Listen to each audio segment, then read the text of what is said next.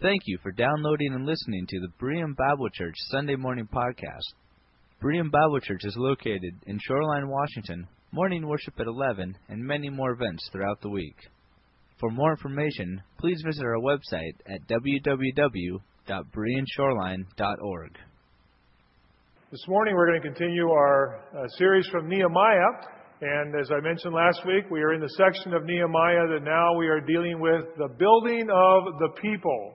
The first several chapters we considered the building of the walls of Jerusalem to provide protection and assurance for the people so they could finish the temple on the inside and begin their worship after having been in captivity for so long in Babylon and in Persia.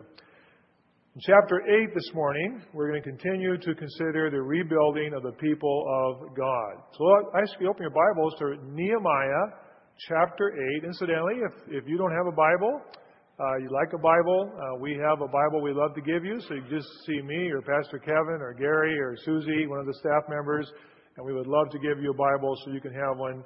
And I encourage you to bring it with you to church.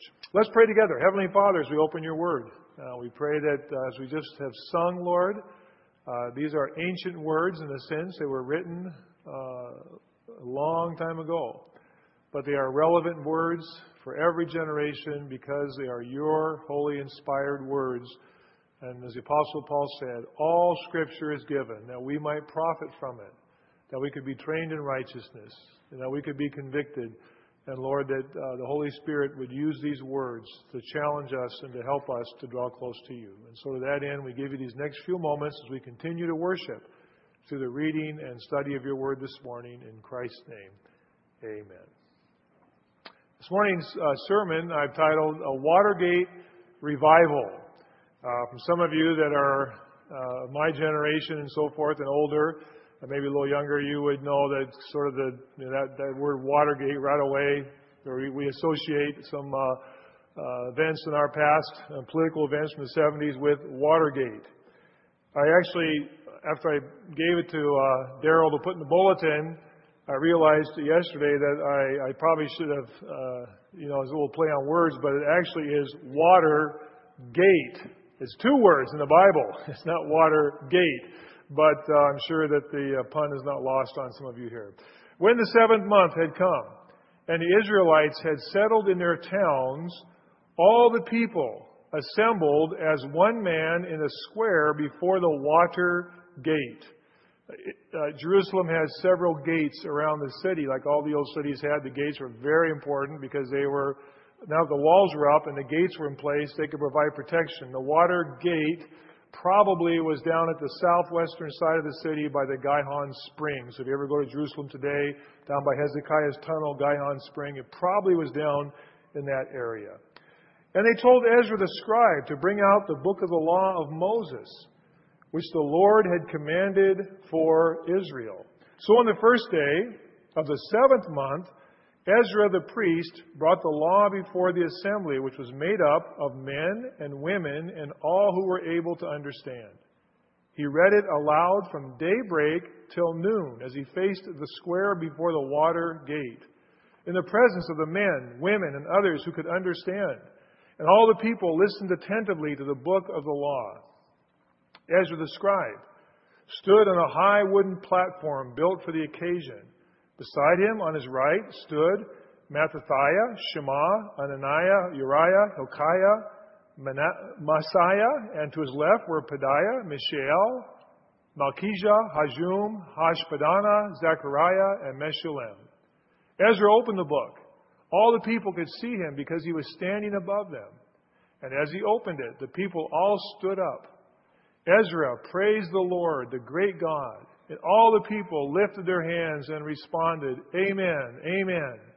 Then they bowed down and worshiped the Lord with their faces to the ground. There's several things about this incident that are very interesting and very helpful. This is a very encouraging part of the Old Testament Scripture. And I want you to remember that, as I mentioned early on in the study, in the Old Testament, originally the Old Testament Hebrew, the books of Ezra and Nehemiah were really one book. but they have a natural separation. And so when you read Nehemiah, we need to remember Ezra. Many of the events in Ezra overlap and they fit together. And so this is the first time we really see a very significant role for Ezra in this Ezra-Nehemiah story, as he had come back with the group to help rebuild the temple. And then Nehemiah came back to help rebuild the walls when the temple project came to a stop because of their enemies and because they had no walls and they were defenseless. Several things about this account I want you to notice. One of the things that's very obvious when you think of the Old Testament history and you think of the difficulties that the people of God in the Old Testament had in being faithful and following Him, of being faithful to their calling. And God's promised His people that if you obey me, I will bless you. If you disobey me, I will curse you. Even though they were always His covenant people. And the reason they have come back from captivity is because of their sinfulness, their wickedness. They fell so far that they were offering to all the idols around them. They were offering their own children as burnt offerings. It had gone so low. And finally they went into captivity and they lost the land. And God allowed them then after 70 years, 50,000 to come back to the land. And so they are back in the land. And you'll notice here that it says specifically that the people assembled and that they were the ones who asked Ezra the scribe to bring out the book of the law in verse 1. The people, it was not Nehemiah did not gather the people and say, listen now, I want you all to come here and sit down because we are going to make you listen to God's word today. The people came to them and said, Ezra, bring out the Torah, bring out the scrolls, and read them to us. We want to hear. And I just want you to know what an unusual exception in the Old Testament this story is. That these people initiated this. And it was at their heart. God had put it in their heart, I believe. All great revivals in the Christian faith, it begins with God putting it in the people's heart. And often it's around God's Word and the hunger and the thirst for God's Word and to draw close to God, to know more about Him and to do what God says to do. And the people initiate this. 13 times in this section, the word people is used. 9 times, all the people is used. The emphasis in this section is on the people of Israel and what they are asking and how they respond and what the leaders do for the people of Israel. So I just want you to make a note mentally, if you will. This is a high point in Old Testament history, that the people of God desire this, are willing to do this, and the results that come that are so wonderful. The people come to, and they say, bring out the scrolls, bring out the books, and read them. You must remember, as I'm sure you know, but just to help remind you, that our context is quite different. I have Bible. I have many Bibles in my office. I'm a pastor. I have lots of Bibles. I have lots of translations. I have the freedom to buy any Bible I want, to use any Bible. You have Bibles on your cell phones today, right? And you have them in your... Yes, thank you. Okay, I see that. Yes, I see that phone. Okay, it's good. Hold them up. I mean, you can take the Word of God anywhere with you. And that's great. That's great technology that you could be sitting on a bus, you could be sitting in traffic if you're really stuck in traffic, and look at the scriptures. But not so with these people. They didn't have the scriptures in their homes per se. They may have portions of it, but the Old Testament writing, before printing and before books and now electronic technology. It was very difficult. It was very, very expensive. The average person could not afford to have anything written. I mean, it was a laborious process. It was expensive. The scrolls were kept during the time of the Babylonian captivity when they began to copy the scrolls and put them in the synagogue, as the synagogues all developed during this time. And they didn't have the Word of God accessible like you do. They could not say, I'm going to sit down and read Exodus today. They couldn't do that. They'd have to go somewhere and have it read to them. And so they ask Ezra, and it's interesting that Ezra is ready, and Ezra is prepared to do this. And I want you to notice also that given the Old Testament context and the cultural context from which it comes, do you notice that it emphasizes the men and the women? I don't know if you caught that or not. Oftentimes in the Old Testament, it'll talk about the number of men present and so forth. And that understanding the patriarchal culture and so on, that included oftentimes the whole assembly. And it's understood. But it does specifically say, so there's no doubt, the men, the women, and I think the children. Because it talks about those who could understand. And that's a way of saying all those who were old enough to have some comprehension of what was going on, they all came together. And they all interacted with God's Word. The men, the women, young and old, the entire community. And I want you to notice also that where this takes place, if it had taken place in the temple courts, that would have been limiting. Then it would have only been men. It would only have been certain men. It would only have been purified and cleansed men. It would have been very limiting.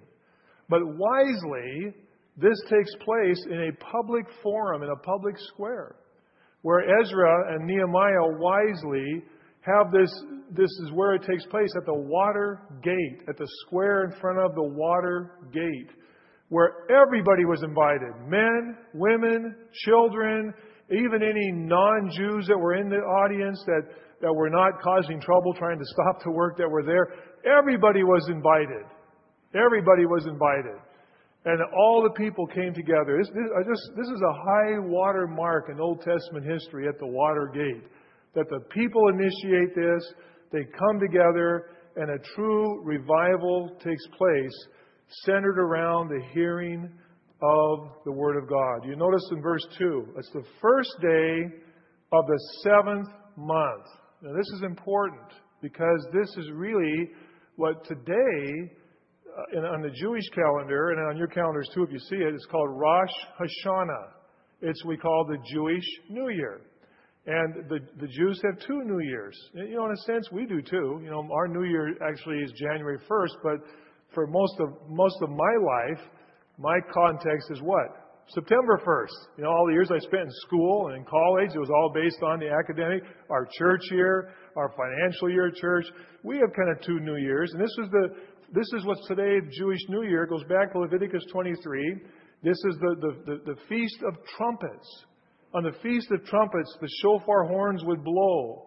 And it would be a sign to Israel, and they've taken it today and made it a sign of repentance and a sign preparing for the coming holy day of Yom Kippur. This was the Feast of Trumpets from Leviticus 23. The first day of the 7th month is when this took place. And he brings the people together, and all who can understand, verse 2. And you notice verse 3, he reads it aloud from daybreak till noon. Now, how long do you think that is? Roughly, I don't know, was anybody up at daybreak this morning? Anybody? Thanks, Ben. Okay. I know that when I came in this morning at the church, Jonah, as I was coming in, Jonah was just getting in his car in his firefighter's outfit, if I'm not mistaken, weren't you? So Jonah found out from his wife, worked his shift at the fire department last night, came this morning. What were you doing here that early? Come for practice? All right, in your firefighter's outfit. And went home, showered, cleaned up, grabbed the bite, and came back and helped lead worship this morning. Thanks, Jonah, for doing that. So I know he was up at daybreak today. Okay? I appreciate all of you that volunteer your ministries and services and give. We appreciate that so much. 6 hours. Daybreak till noon is 6 hours. So for 6 hours, they stood there and heard God's Word just read to them. 6 hours. But you know, if you didn't have access to God's Word, if you hadn't read God's Word or heard it read to you for a long time, you'd be willing to do that if it was important to you. And they stood there for 6 hours, from noon to daybreak. And they listened attentively. And they built that platform. Ezra had this platform. He was ready for this. They had this platform built. And it lists all these men who were with him. He opened the book and all the people could see him. And you notice in verse 6, he begins this. Well, verse 5, you notice the people stood up. And that's why Jonah had to stand earlier today to read the Scripture. It comes from this Old Testament tradition it's just a tradition that we stand in reverence for. No one said, okay, everybody stand up now. When the Word was opened up, they stood, all of them.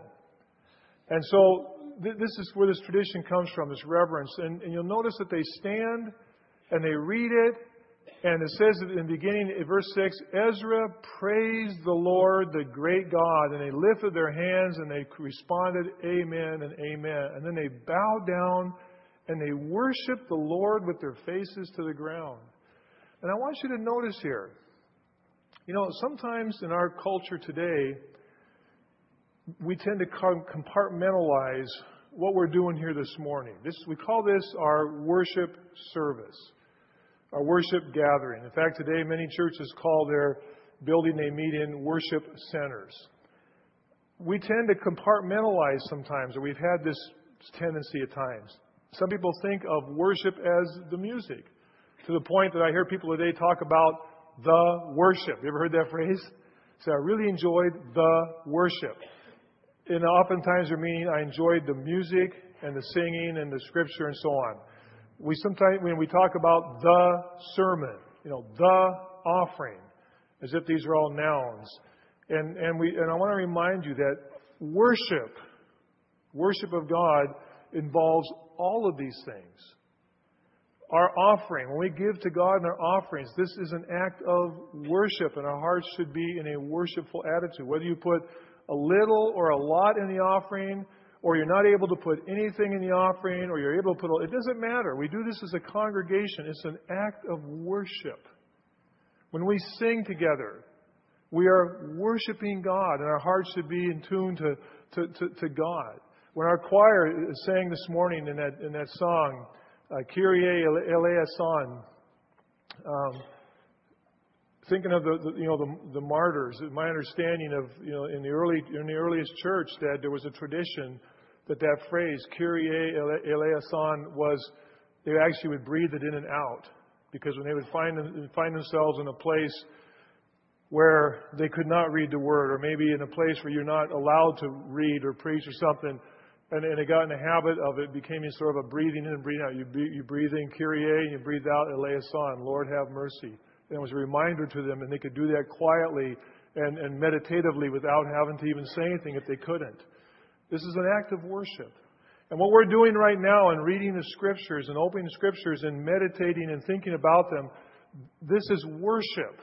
This is not just the sermon, and that is not just the music and the offering. And you'll notice that the reading of God's Word to these people, that the result was they bowed their faces to the ground and they worshiped because of the Word of God.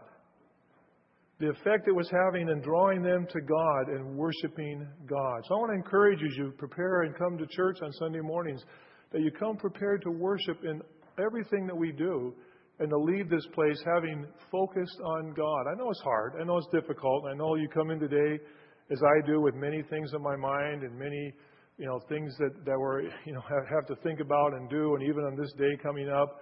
But we come prepared to worship. And so they did. And they read God's Word. And a revival began. 6 hours. Now, I just want to conclude this section by saying, I want you to notice, these people come, they're expectant. They are come expecting to receive a blessing from God's Word. Ezra, read God's Word to us. They were expectant when they approached God's Word. I want you to know that they are reverent. They are reverent. And this is a word that sometimes today we kind of go overboard the other way, maybe to bring everything to where it's, I don't know. It's just, there is a certain reverence about God's Word. And find that balance in our lives, where we do have a reverence for God, a healthy reverence, and a healthy respect and expectation and understanding that this is God's Word, and it is worthy of our consideration. It's worthy of our reading. It's worthy of our living by it. This is the focus of everything that we do. This is why we're called the Berean Bible Church, because we want God to be the center of our church, and the Bible is God's revealed Word that helps us to understand what God wants us to know about Himself and His will. This past week was Reformation Sunday on Halloween, right? You got my email. I draw that to your attention. That, incidentally, if you don't get our church email and you would like it, there's a little thing in the narthex. You can sign up or just let us know. Call the church office, and we'll put you on our email list. We just send out an email each week of reminders of things coming up, the sermon topic to prepare for, the worship we're looking forward to having. So, and I mentioned this week, on October 31st was when Martin Luther brought his case to the Roman Catholic Church. And it was really founded on sola scriptura, the idea that God's Word alone is our sole authority for what we believe and what we do. We say for faith and practice. Meaning that it's God's Word, it's not what I tell you. What I tell you is not your sole authority for faith and how you apply it. God's Word is. What I'm doing is helping to explain and teach God's Word. But my opinion is not what matters. It's God's Word and our understanding of God's Word. There was a reverence for it. They were expectant, they were reverent, and they were responsive. God's Word caused something to happen in their hearts. And they bowed down to worship as they listened to God's Word. How is this accomplished? You know, we read so often in Scripture these gatherings where thousands of people come together. You know, I've got a microphone, and we've got, you know, a nice speaker, and, you know, we spend a lot of time trying to get this, you know, right, because, you know, it's important that what you hear and what you see, and the guys that work our sound booth spend a lot of time and trying every Sunday to make sure things are working right. I can't imagine trying to talk to, you know, several thousand people with just my voice. You know, you ever think how they did that? How do you speak to several thousand people so they all hear you with just your natural voice? How did this take place? How did this happen that they were able to do this? And we get a little insight in this particular case, what happened. And I want you to notice verse 7, the Levites, and let's read these guys' names. Jeshua, Bani, Sherebiah, Jaman, Akub, Shebiathah, Hodiah, Messiah, Kelitha, Azariah, Jozazabed, Hanan, and Peliah. They instructed the people in the law while the people were standing there. So these men, now who's teaching? Ezra or these men? They read from the book of the law of God, and I want you to notice, please read this carefully. Making it clear and giving the meaning so that the people could understand what was being read. Listen, friends, this is so important, and this is so critical and so applicable to us today. Because this is a tradition that we stand in today as God's people. And what seems to be happening here is these Levites and others, whether it's other Levites, family heads, tribal head, whatever, what's happening is they are going out, and there's this scene where these men are going out and gathering with groups of people in this larger crowd. This is a small group ministry, okay? I mean, Ezra is teaching and preaching, and these men, I don't know if they wait to hear what he says and then they do it, or if they take it and then they read it and then they go out to the people. But they're going out into the people in groups for the express purpose of accomplishing two things. The reason they're doing this, and this is important, this is why, you know, our church is not overly liturgical. And in the sense that, you know, our goal is not to have you come and just, you know, when Jonah read the Scripture and that's it for the week, that's all you need to do is just hear it, and, you know, we want you to understand it. And what's happening here is these people are going out into the group, the large group, and they're gathering people in smaller large groups, I imagine, around them, and they're doing two things. Number one, you notice what it says? They're making it clear, and they are giving the meaning of the passage. The King James translation said they read it in the book of the law of God distinctly and gave the sense and caused them to understand the reading. And probably what's happening here is the Old Testament was written in Hebrew. These people, their common tongue now is Aramaic. It's a related language, but it is different. Parts of the Old Testament later on are written actually in Aramaic, parts of Daniel, for example. But the first thing that's probably happened is probably translation. These people are going into the crowd and they're translating the Bible so that people can actually, so that's what they're saying. They pick up bits and pieces and so forth, just like you might. And, you know, as you travel around the world, there are different forms of Spanish and so on, and talk to people. And they say, well, I could get the vocabulary. My dad spoke a mix of Hebrew and Spanish called Ladino. And, you know, you can make the sense of it, but it was different. I've got who handed me this? Alex, did you hand me this today, Alex? Yeah. This was from Myra. So I'm assuming it's Cambodian. That's not actually what it's called. The name of the language is something else. But it's interesting. It's David C. Cook, and it is very down in English. It's the story of Jesus Christ, adopted from the Action Bible, and it's all in the Cambodian language.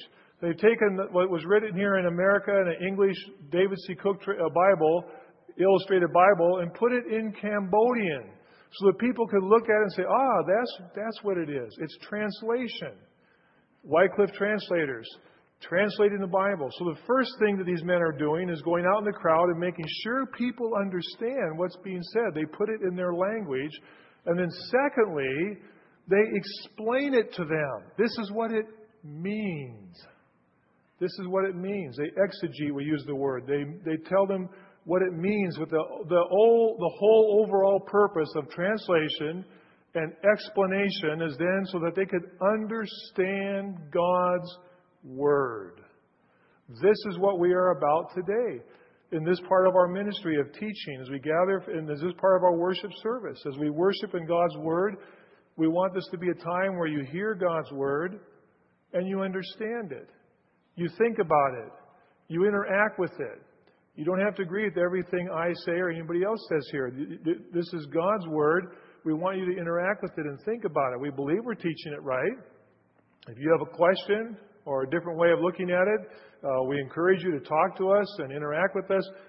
Their goal is, whether it's here or right now as we meet, if you could look out these windows, which you can barely because you can't see too well, but right across the hall, the courtyard there, are the windows to our 2- and 3-year-old department.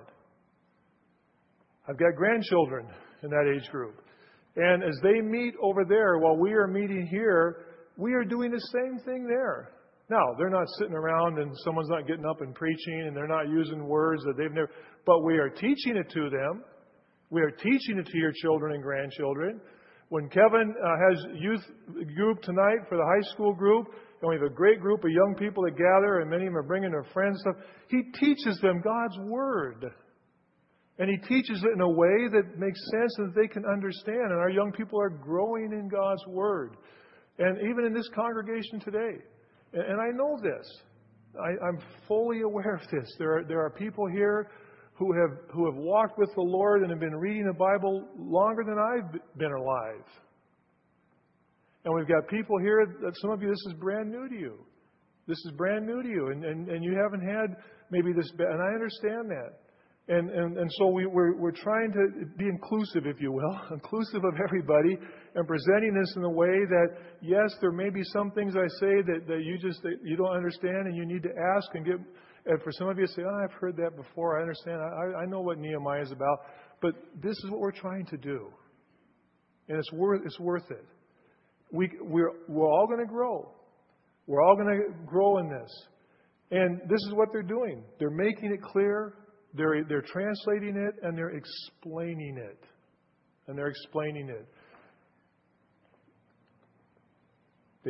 Actually, the word for making it clear is to break into parts. And that's exactly what they're doing. We are still committed to Christian education in this church. We are still committed to teaching the Bible. Listen, we have plenty of opportunities for you to learn God's Word. We have our Sunday morning service, what we're doing right now. We have Sunday school classes. We still call it Sunday school. And we could call it Bible classes if you want. It's the time that we meet for our fellowship and sharing and so forth. This morning we had food like we do once a month. But then we have our Bible classes that you can choose a class you want to attend. Tomorrow morning there'll be a group of ladies that will meet over in the library for Bible study. Tuesday night, Bible Study Fellowship uses our building and fills this church up with women who are coming. And any of you women are invited to come to that.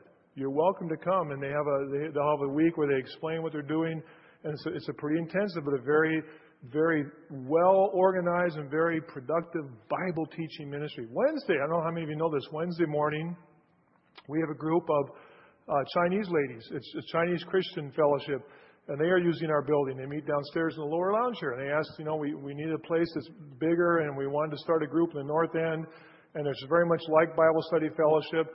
So they're using our building on Wednesday mornings. Wednesday night, Pastor Gary teaches a Bible study in the upper lounge. Sunday night tonight, we'll be teaching Romans. We are gathered around the Bible. We have small group, community-type groups that meet throughout our neighborhoods. Right here in Shoreline, Bothell, South Everett, Green Lake area. We are all over the city meeting. We have small groups. You could avail yourself of something like that.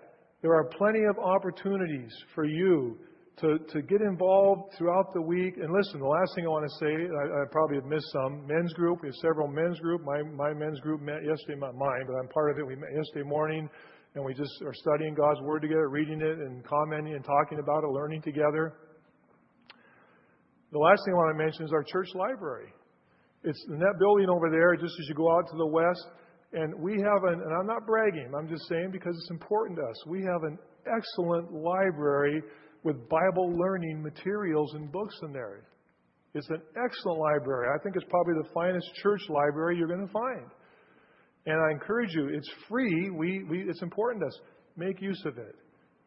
God's Word is important, and we are committed to teaching you, your children, your grandchildren, your friends. We are committed to teaching God's Word. Look at the response. This is really interesting, though, as we conclude this. In verse 9, so the people are understanding. The Bible's given to them in their Aramaic tongue. It's explained to them. They're listening. It's exciting. And then Nehemiah, the governor. Now, Nehemiah's back on the scene here. Okay, it's been Ezra to now. Ezra the priest and scribe and the Levites who were instructing the people said to them all, quote, "This day is sacred to the Lord your God. Do not mourn or weep." For all the people had been weeping as they listened to the words of the law. Nehemiah said, "No, go enjoy choice foods and sweet drinks and send some to those who have nothing prepared. This day is sacred to our Lord. Do not grieve, for the joy of the Lord is your strength." It's amazing. Here these people just, on their own. I'm assuming it's while the guys are in these groups explaining the Word and going through the books of Moses and so forth and telling, and people are asking, well, what did this mean? And what about this promise? And what about, what happened? Why did we end up in captivity? And as they explain it, these people in mass begin to weep. And the word here, weep, means to cry out audibly. It wasn't like, in our culture, I might do, just kind of quietly, best I can restrain it, They're weeping audibly. And the whole congregation of Israel is weeping and crying because all of a sudden their hearts are struck by what God had asked of them as a people, what God had promised them, and what God had done for them and for those who went before, and how they had got into this situation that they were even in captivity in the first place for disobeying God. And they were repentant, and they were weeping, and they were sorrowful. Now, this is an interesting situation for Ezra and Nehemiah. This is probably a good thing, right? I mean, confession and repentance, those are good words. Those are applicable for us in this dispensation. We don't confess our sins and repent to get our salvation over and over and over and over again. That's not what we're talking about. But it is a good thing for you to acknowledge to God that you need His help, and that you acknowledge to God, Lord, this is not right. This part of my life, I understand. This is not, I shouldn't have said that. I shouldn't have been, and I know that, and I confess to you. It's a father-son, father-daughter relationship. It's a parental-child relationship. It's not about getting your salvation and losing it and repenting that way. These people are in a covenant relationship. They are still the covenant people of Israel. They are still the people of God. In spite of, there's still always a faithful remnant God has preserved for Himself. So this is kind of a dilemma, because on one hand, Nehemiah and Ezra, maybe they talked about this and said, I don't know, should we this is maybe a good thing. Maybe it's good. But what they do? Stop.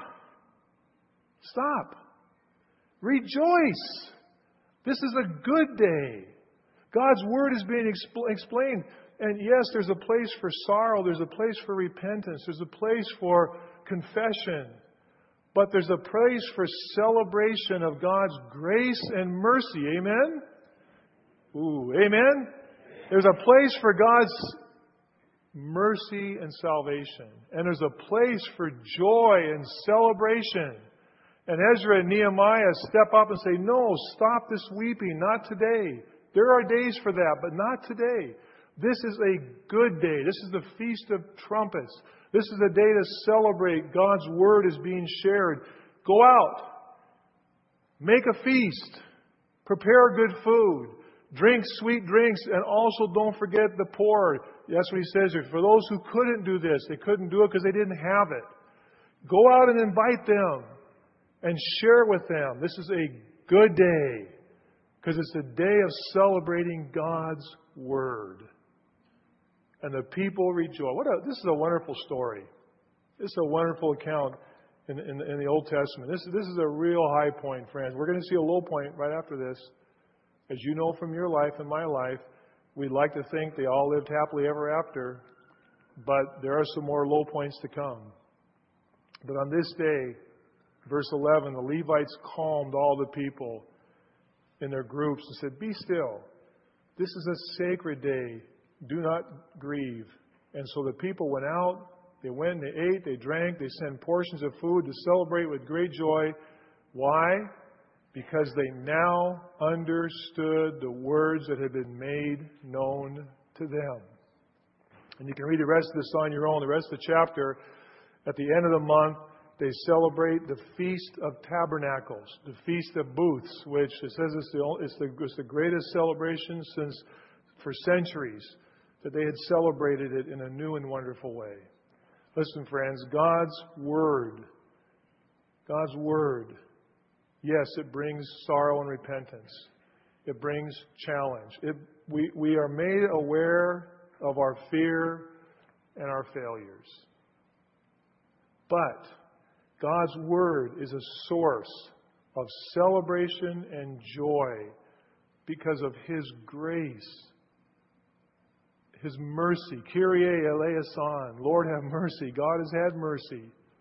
And it's a source of joy. Listen, as you leave this place today, I know that there's a lot of things that are going on in your lives that have plenty of cause for challenge and difficulty.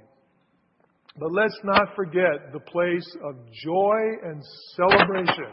Whoa, I don't know what that is. Let's have a place for joy and celebration in our lives as the people of God. You leave here today, I want to encourage you, read God's Word. You're here today, no matter where you are in that spectrum of how much you know or don't know about the Bible, you can read it.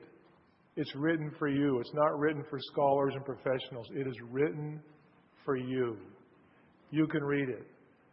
My heart was drawn to 2 Timothy as I was reading Nehemiah this week, and I'm reminded where Paul tells Timothy, the things you heard from me in the presence of many people, share with others that they can share with others. The Word of God that we read this morning in our Scripture reading, that this Word of God is what brings us salvation and hope. And I want to encourage you today, friends, read God's Word and find joy and peace with God through His Word. This morning we heard about the ministry of the Voice of Martyrs.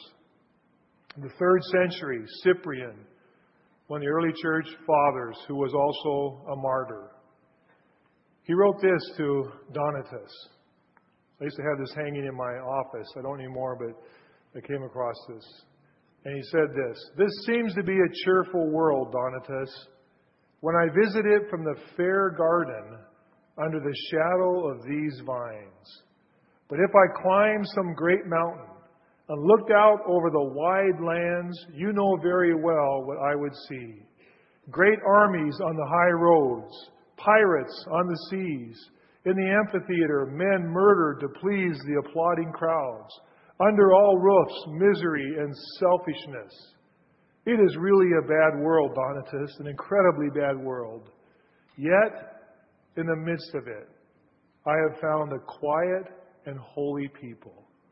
They have discovered a joy which is 1,000 times better than any pleasure in this single life. They are despised and persecuted, but they care not. They have overcome the world. These people are the Christians, and I am one of them. May our joy be complete, and may our joy be true and real in our Lord Jesus Christ and the grace and the joy that we have through Him.